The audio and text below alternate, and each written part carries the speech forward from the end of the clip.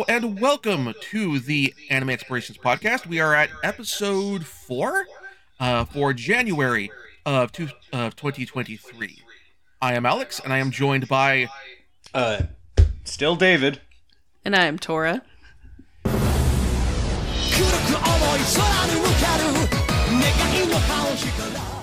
And this month we're doing something a little different. Explanation for the thoughts for doing this is this month we're doing Thunderbolt Fantasy.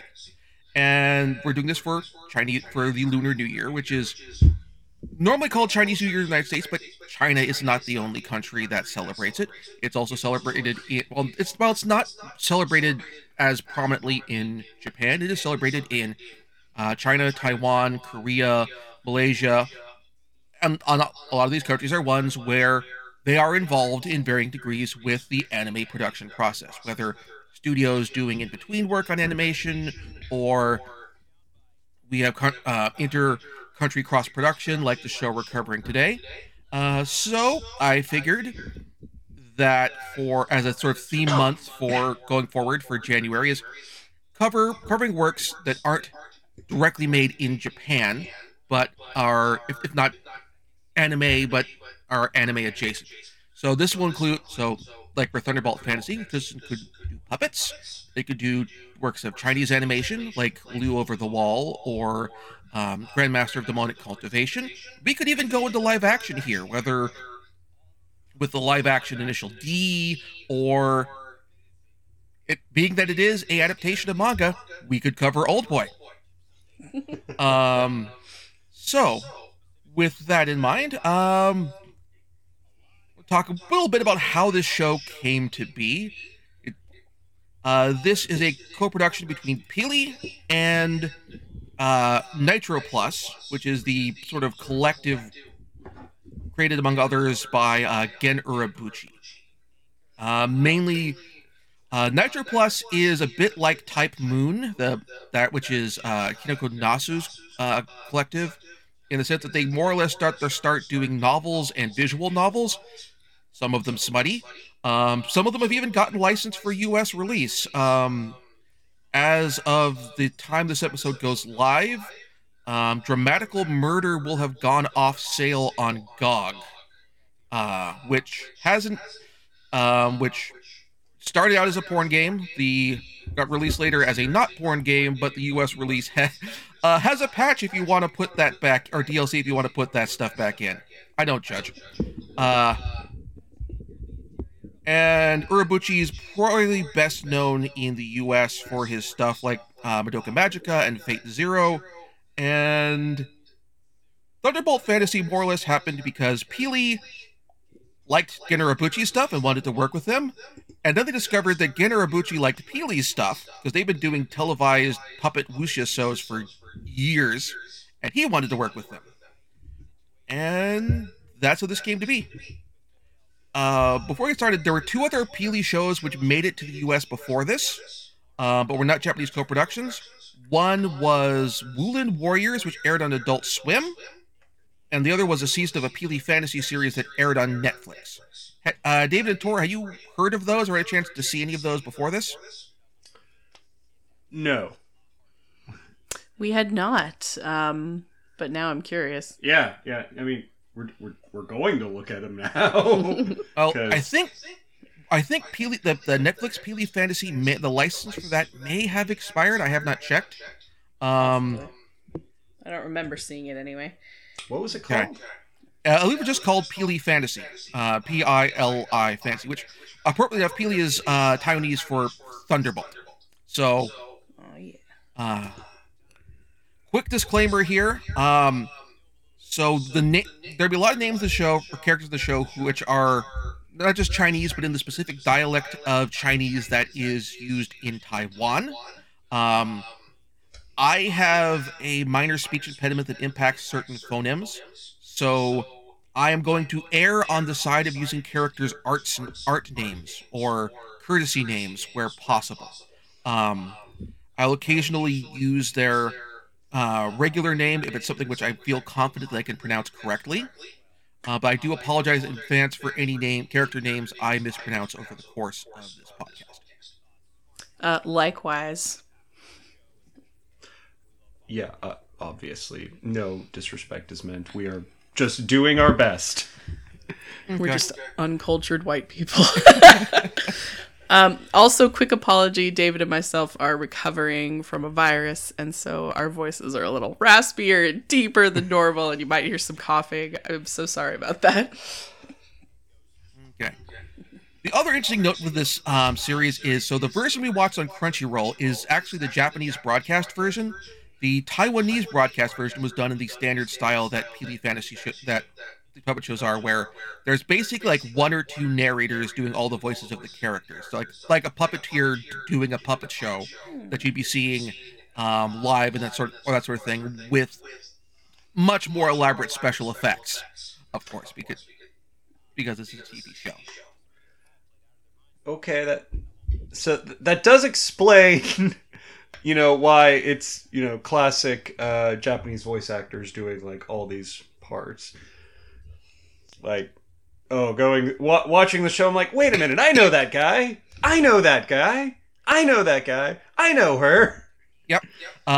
This also leads to a bit of discombobulation with the subtitles, though, because the subtitles use the Taiwanese names, whereas the Japanese voice actors will use the Japanese localized version of those names. So, for example, the character of the enigmatic Gale, his name is written, I'm going to try to pronounce this correctly, Rin Sui Ya, but in Japanese it's pronounced Rin Setsuya, which is a bit of a difference there. Yeah. So if you hear, if you're watching this and hear a bit of a break between what the subtitles read and what the Japanese voice actors are saying, that's kind of why. Yes, that did throw me off at first. Mm-hmm. Now, for the episode viewing, I admit I did not put episode 0, which is a making of episode, on the viewing list. Did you get a chance to watch that, though? No, I didn't know there was an episode 0. Okay. Yeah, it didn't come up when we pulled it up on Crunchyroll. Okay. That's all right. It might be listed as a different season. That's okay. But there is a episode 0. It is worth taking the chance after the fact to watch it. It basically just kind of shows what goes into making the puppets. Some of this stuff does make it into the credit reel of the movie as well. We loved watching that part, so if there's a making of, we're definitely watching it, because it was just a ton of fun. Yeah, so it goes more into that in terms of production stuff, also what goes into making the puppets as well. So, might as well get into a discussion of the show itself. I remember I'd recommended this to you before we started doing the podcast, and you tried watching a bit of it beforehand. So what was your impressions finally getting a chance to watch it all the way, the first season all the way, and the movie all the way through now? Watching it now, I absolutely loved it. Just, like, I had one or two minor quibbles, but that was purely with the puppetry. Like, the fact that, main character, Edgeless Blade, Shangbu Huan, just the fact that his left arm has about an extra arm length between where, the shoulder and elbow should be. It's just, that was just a super minor quibble, but the story was amazing. The puppetry was absolutely amazing.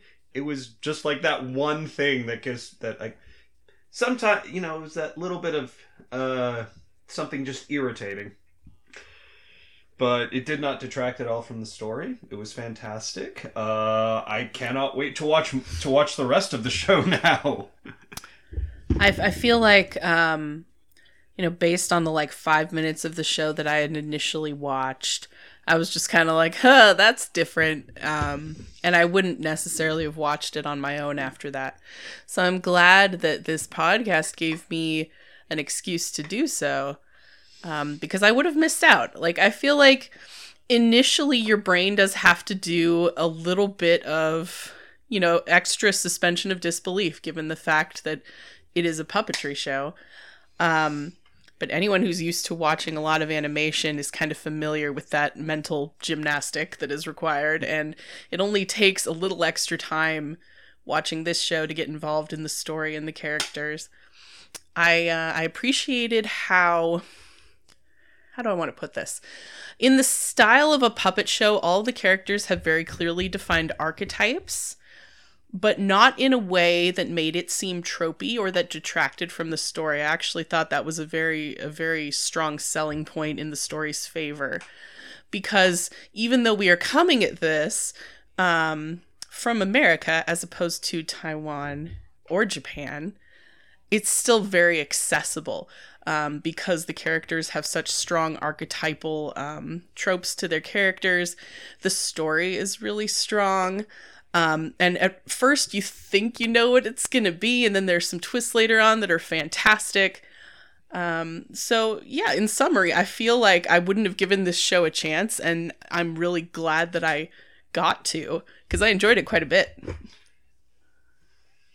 I think what helped me get over that initial hurdle when I watched this the first time is when I was younger and back when I had satellite and tech TV was a thing. One of the shows that they aired on regular circulation was Thunderbolt, which that's marionettes instead of glove puppets. But it has a certain similar degree of pulpy gravitas. It's obviously not as violent as this show can be, but I was able to kind of help with that hurdle there. That, and combined with having watched and loved very much some of Jim Henson's more mature stuff, like The Dark Crystal, like Labyrinth, and also having seen Jim Henson Creature Shop's work on Farscape, where I was like, okay, I have a mental connection to these. I can sever that connection in terms of puppets doing more melodramatic and more mature narrative storytelling, without getting hung up on the absurdity of it. And also, to a degree, I think it also helped that I've never watched Team America World Police, which I think might have caused a bit of a mental barrier for me, or helped form one, because I would be then drawing that connection with Team America in that regard. Yeah, I haven't seen Team America. Me neither, but I think I know all I need to know about it. I think when Americans do puppetry, there's very much a self-aware, self-mockery kind of thing that goes on with it. Whereas in other countries that actually have a puppetry tradition, like Taiwan, they can, for want of a better phrase, play it completely straight. Because that is not only part of the tradition, but they kind of grew up with this form of storytelling, and so it doesn't occur to them to be mocking about it, like, haha, we're using puppets. Whereas in America, I feel like that's kind of the unfortunate first reaction. Yeah, that's true. I think it's also part of the reason why I think mature animation has stayed, like, in terms of again, using mature not necessarily as adult content, but in terms of mature narrative themes or just more dramatic narrative themes, has stayed as much of a strong tradition in Japan, for example, is because there's been that long tradition, long going part of that being part of television, basically since television broadcast started in Japan. Whereas in the United States, we never really had necessarily that same link in terms of with animation and a good storytelling that will work for both adults, that will work on a adult level, not just in the sense of comedy, but in the sense of weighty narrative storytelling, with outside of some certain exceptions, which led to a bit of an animation ghetto in the U.S., and the same thing for puppetry. Yeah, I think that's definitely true. When we grew up and we were getting into anime, we had, I think, the experience that every 90 kid who was into anime had, which is our parents looking at us like, isn't this a cartoon for kids? And it's like, well, no, this is not for kids, actually. This is very much not for kids. Yeah. Like, I think the first really big, not marketed for kids, at least where I was Princess Mononoke, which, got a big theatrical release. Well, it got a small theatrical release, but it was fairly well advertised for the thing, with a lot of big name actors attached in the roles. And that was the first, this is serious, mature entertainment that is animated. Yeah. That's maybe not the best example, but yeah, for sure I know people who went to see that with their kids and were surprised. Oh, yeah. It's like, actually, this is weighty. Yeah, no, definitely had some friends who, parents told them to, bring their kid's sibling along to that, animated movie, assuming it would just be Disney, and it was not. But in terms of puppetry specifically, I feel like most Americans' kind of historical context for puppetry is more in line with the Punch and Judy shows of England, like comedic violence, kind of like a Merry Melodies style slapstick performance. And it is really great to be looking at other puppetry traditions from Taiwan, from Indonesia, where they had, I don't want to say it was less of a slapstick comedy approach, because that had been part of it, but they also did, very serious traveling puppetry shows that were for a long time how a lot of the population was entertained. You would go to the temple, take in a puppetry show. And just the little bit that I've read about the Taiwanese puppetry tradition in particular, it's storied. And so I really appreciate not only that they are keeping this tradition alive within their culture, but that they are exploring new frontiers for it. The fact that it got so popular on television, I think, is a great testament to their artistry and, the relevance of any form of storytelling in human lives, be it puppets or animation or novels or what have you. But it's interesting to come at it from a different cultural perspective, because there's always going to be that initial disconnect until you realize, okay, that's where this tradition is from, and these are the kind of stories it tells. And after that, you can just plug in and enjoy, because storytelling is a universal human thing.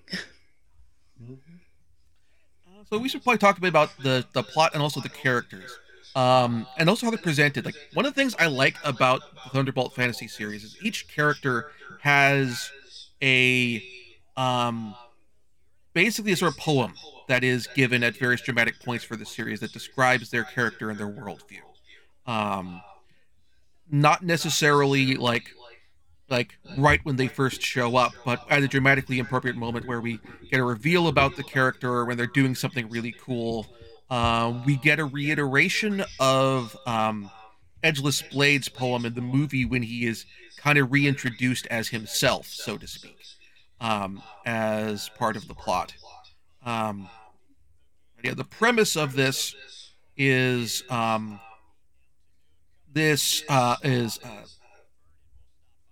Don Fei, who is a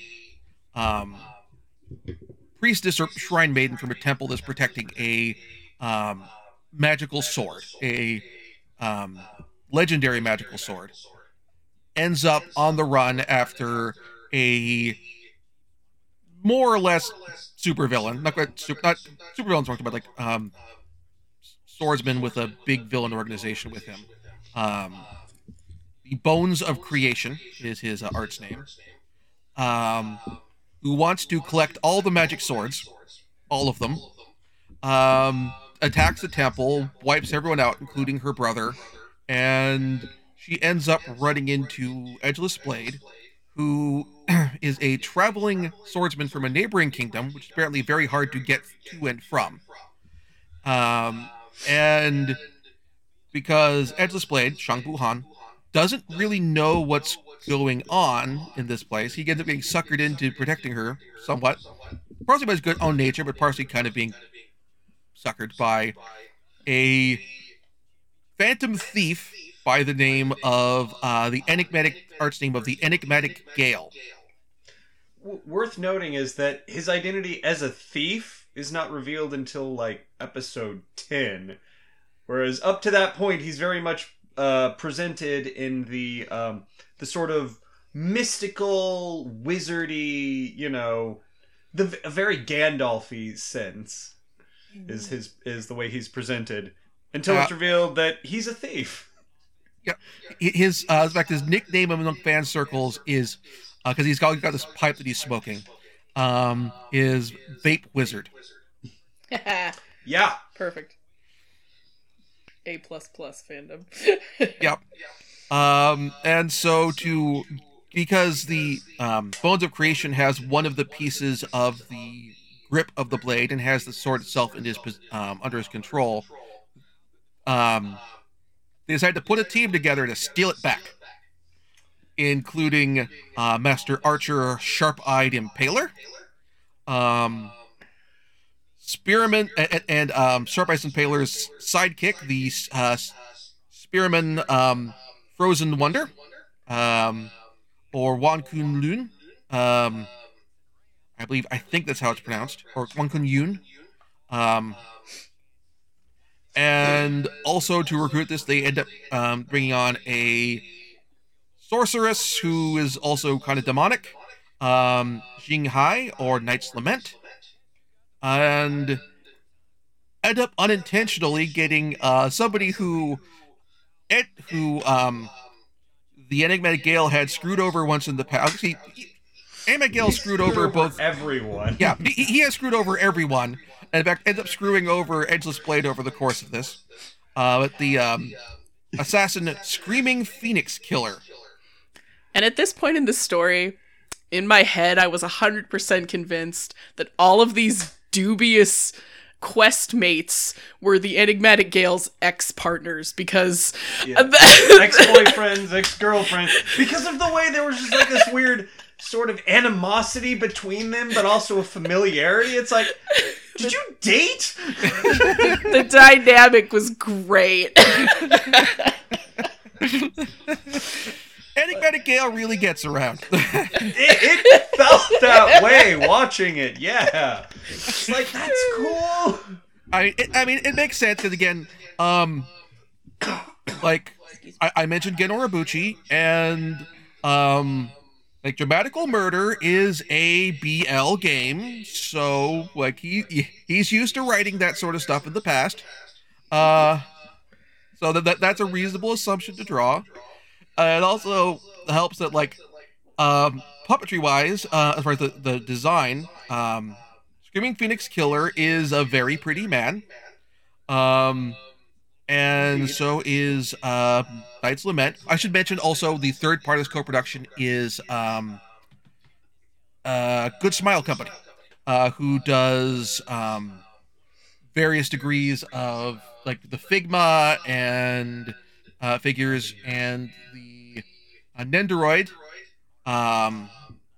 So they provided some character design advice for doing the characters in this kind that would work that on Japanese television.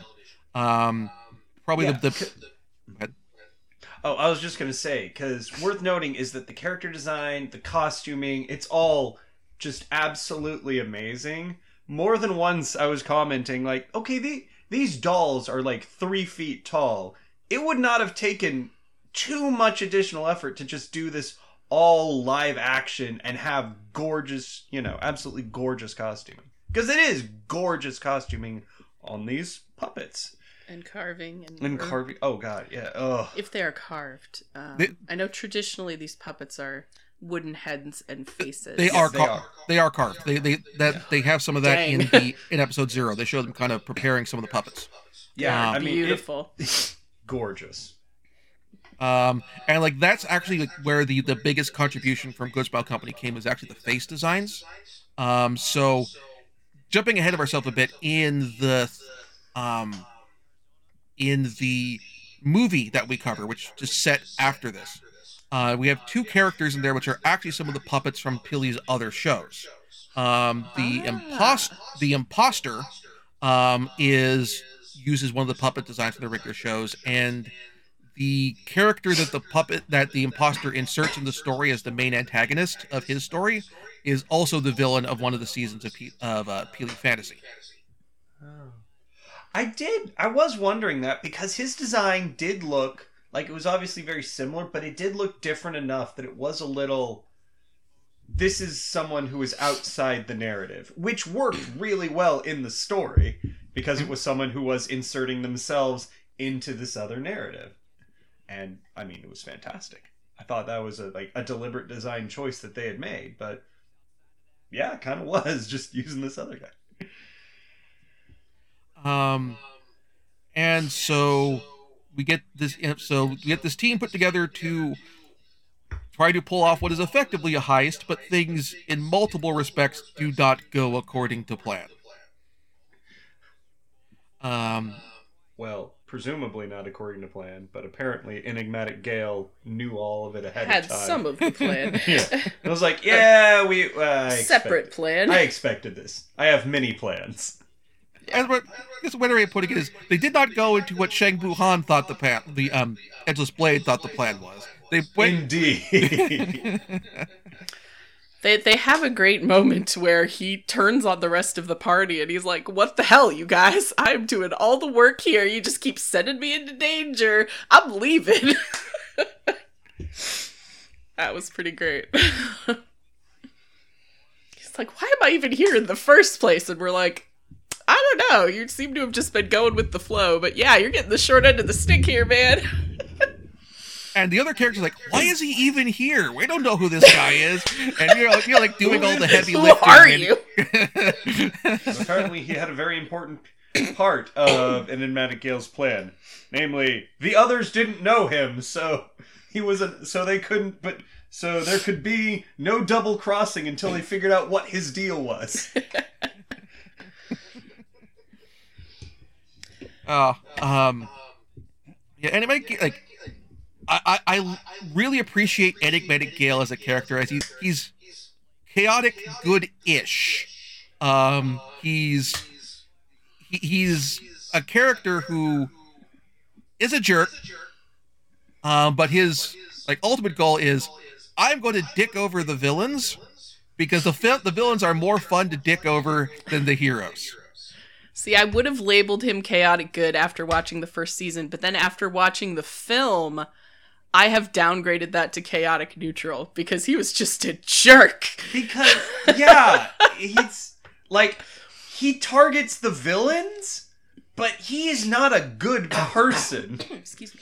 Like, he doesn't do his actions to make things better. He does his actions to punish the wicked. For his kicks. Yeah. Yeah, I think that's a good-ish. He is chaotic neutral with good tendencies. Ish. Yes, I'm not saying he's not likable. It's that's hard not to like him. That's part of the yeah. frustrating thing. It's like, you are not a nice person, but you are a really compelling character.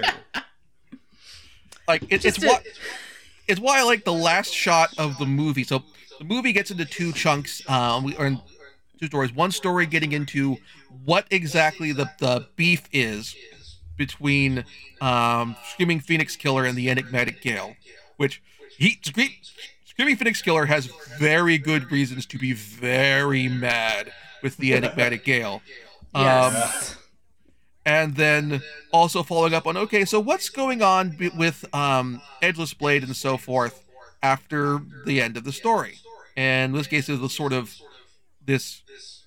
where it turns out that Enigmatic Gale has basically been going around spreading the news about how awesome Edgeless Blade is. And Edgeless Blades find out about this by basically somebody pretending to be Edgeless Blade to try and get free drinks. Yeah, honestly, what it really reminded me of, and what I was so happy, I was like, for anyone who's seen Avatar: The Last Airbender, this was very much an Ember Island Players sort of story, in that it was the story that we had just watched up to this point, but it was being told it by someone else who had definitely changed the things for what they felt was a more dramatic tale. So it's sort of this is what people think of this story.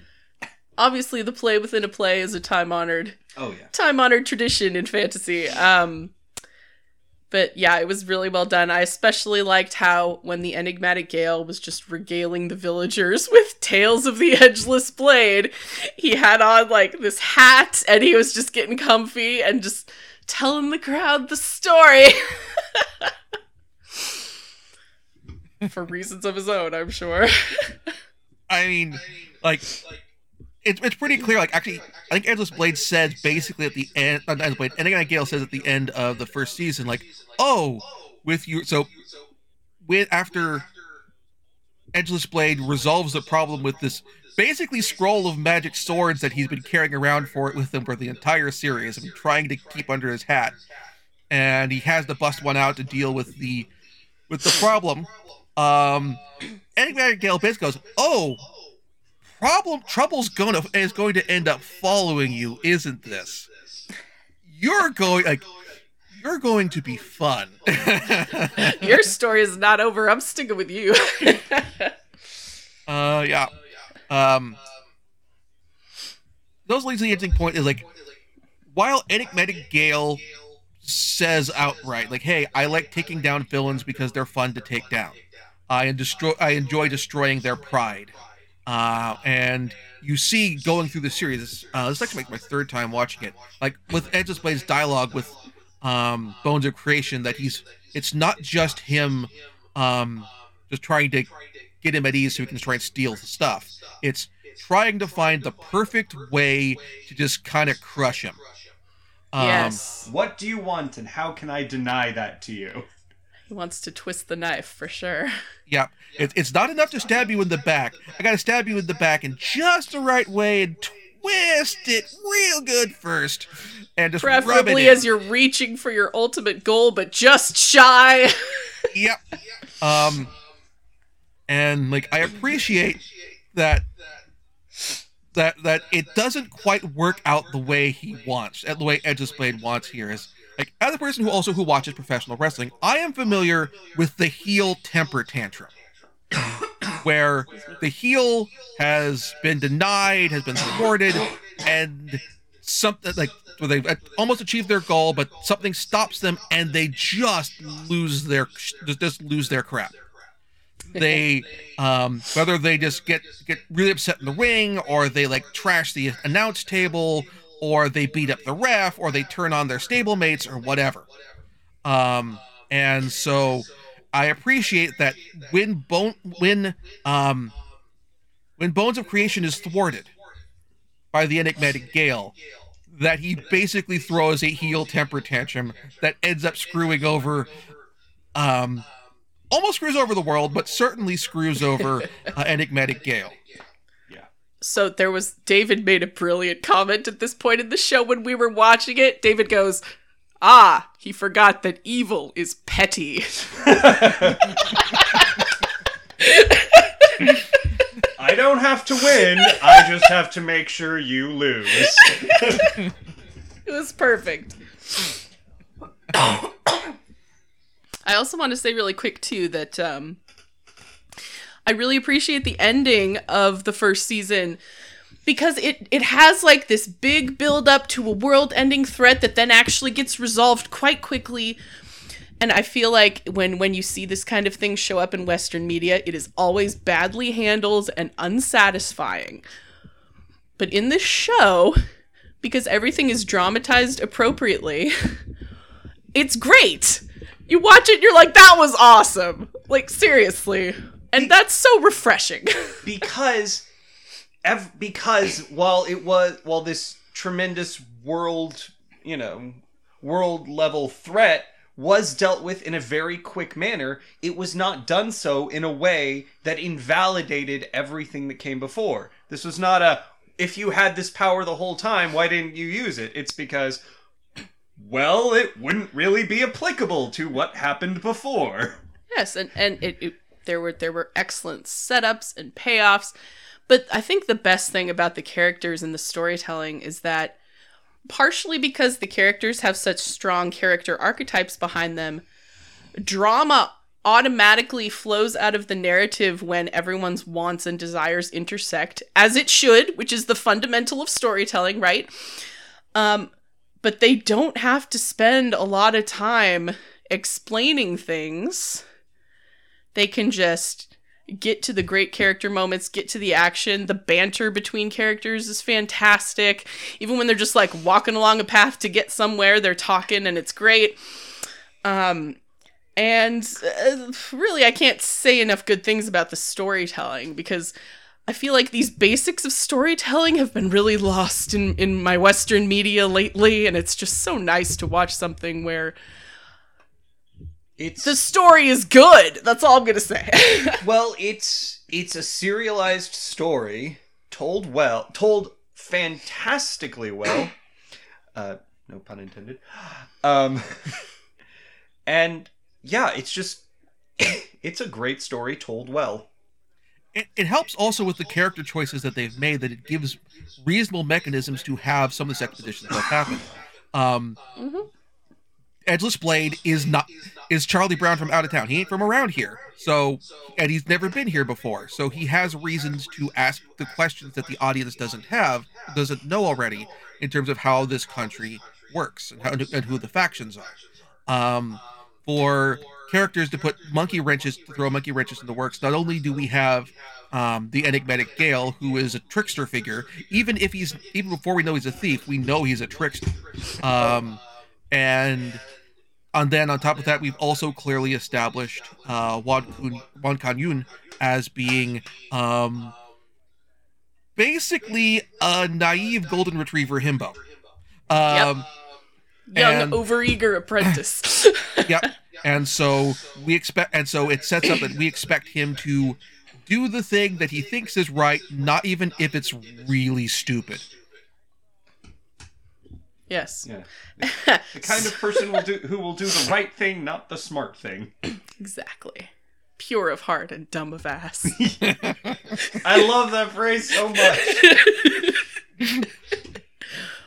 And it was so great when you finally get to the point where the enigmatic Gale kind of reveals himself, and you're like, oh, wait, is this a bad guy who's put together a team of other bad guys? Of course it is. I should have seen it all along.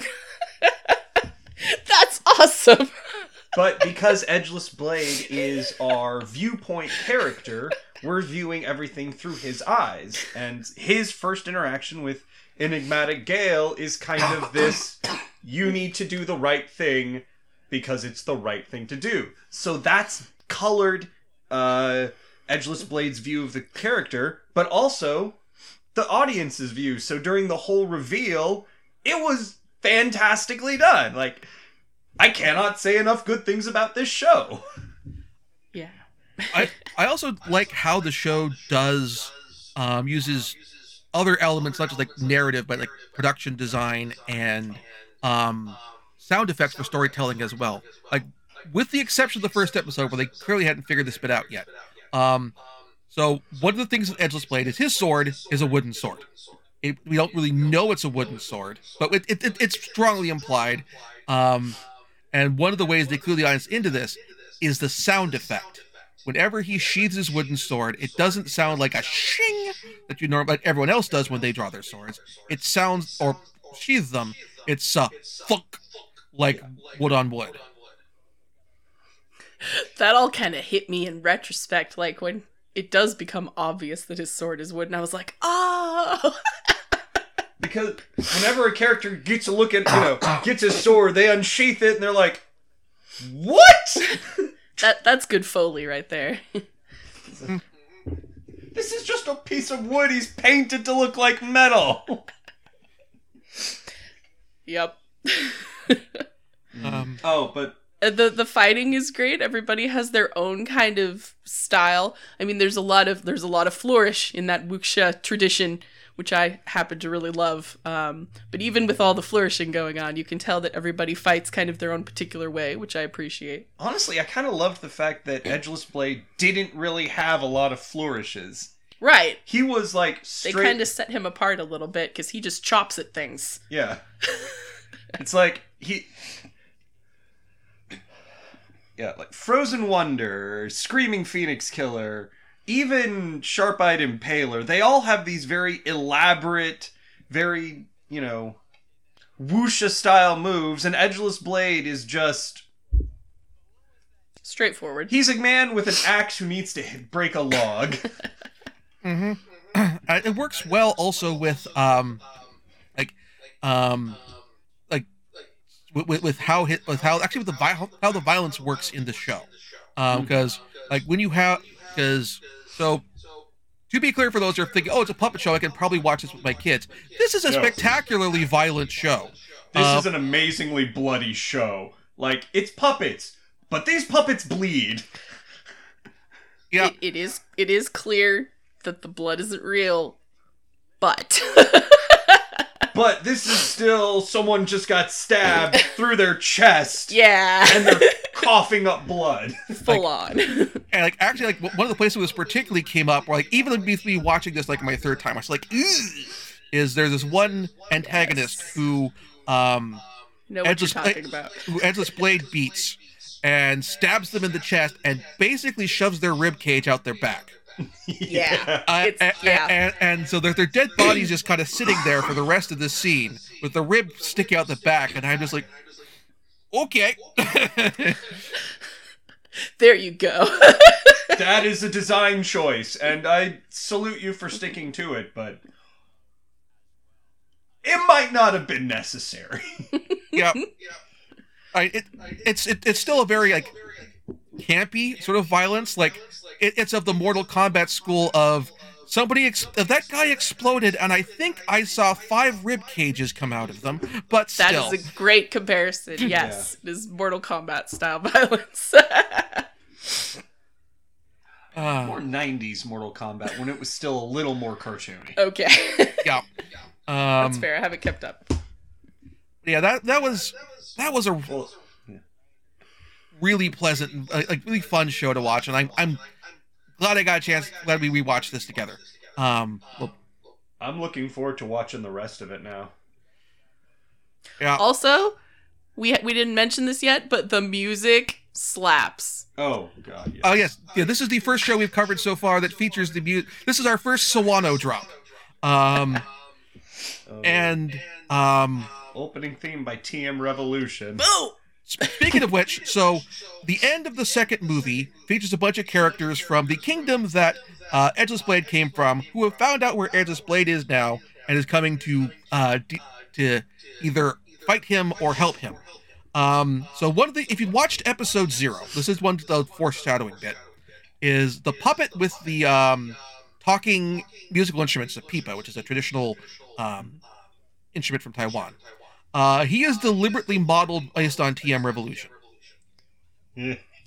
Love that. Specifically, they just before they did the movie, they just made the character for promotional reasons. Because oh hey, we like this.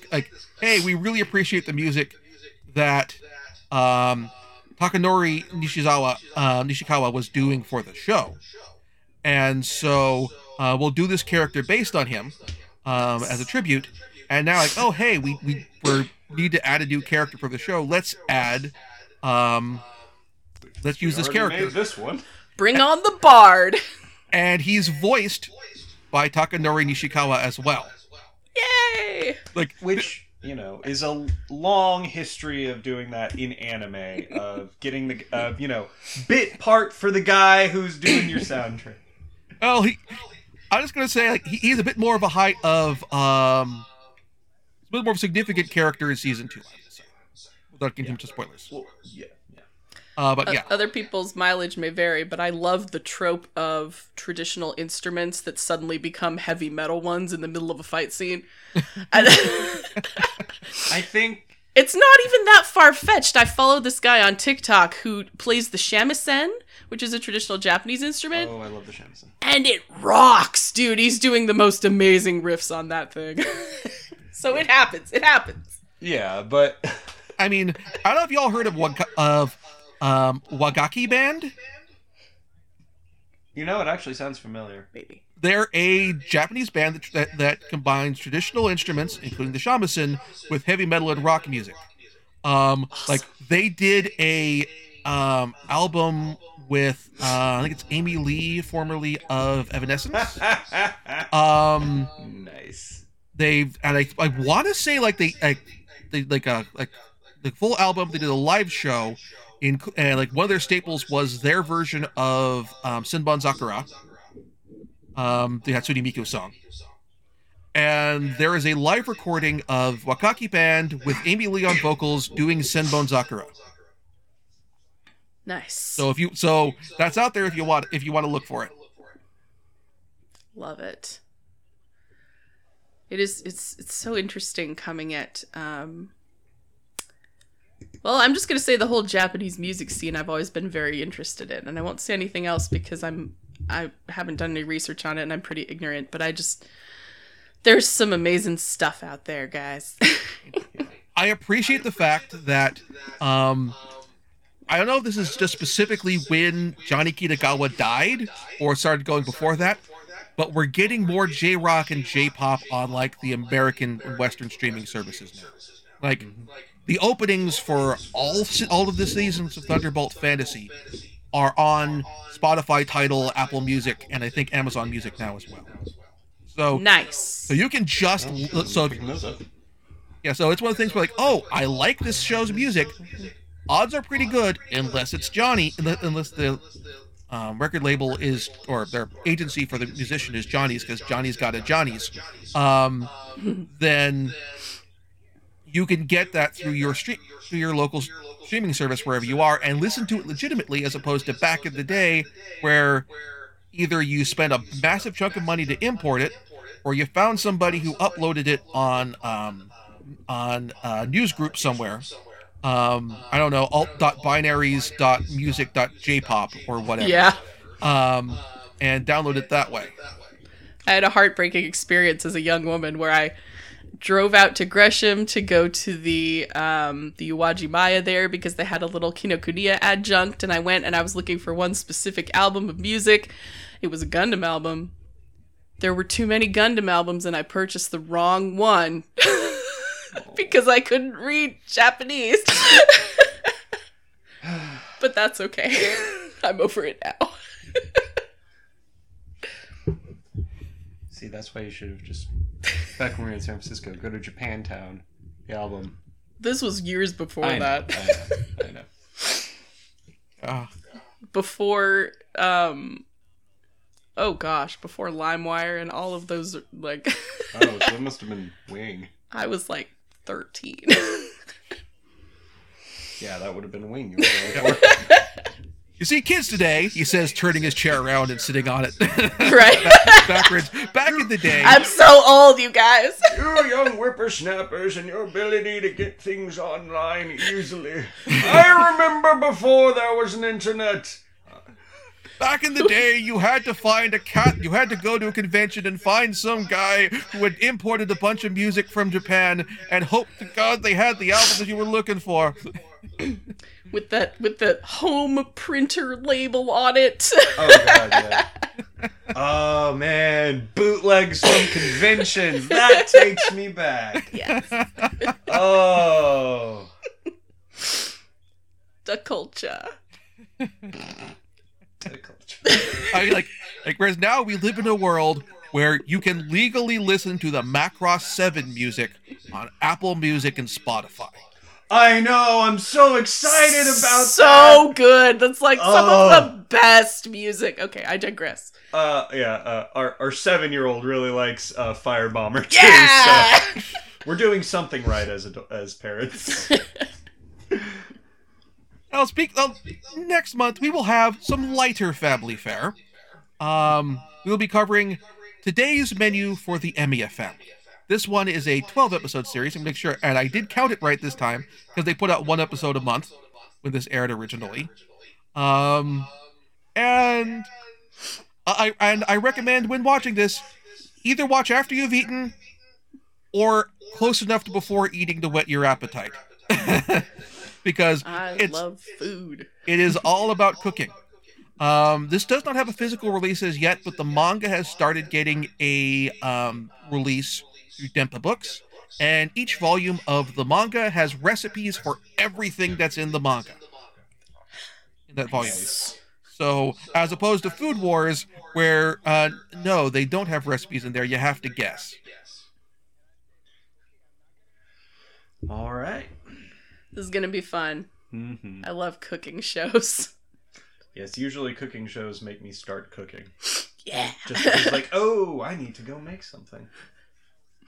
Whenever I want baked goods, I just put on an episode of Bake Off, and David's like, I feel like baking today. And I'm like, I know. That's so evil. That is so evil. It works. Yes, it does. Does this mean you're going to make me ramen? I'd be down with that. Yeah, I can make ramen. Do you mean from hand? Because that'll take a lot longer. No, you could buy the noodles. Okay.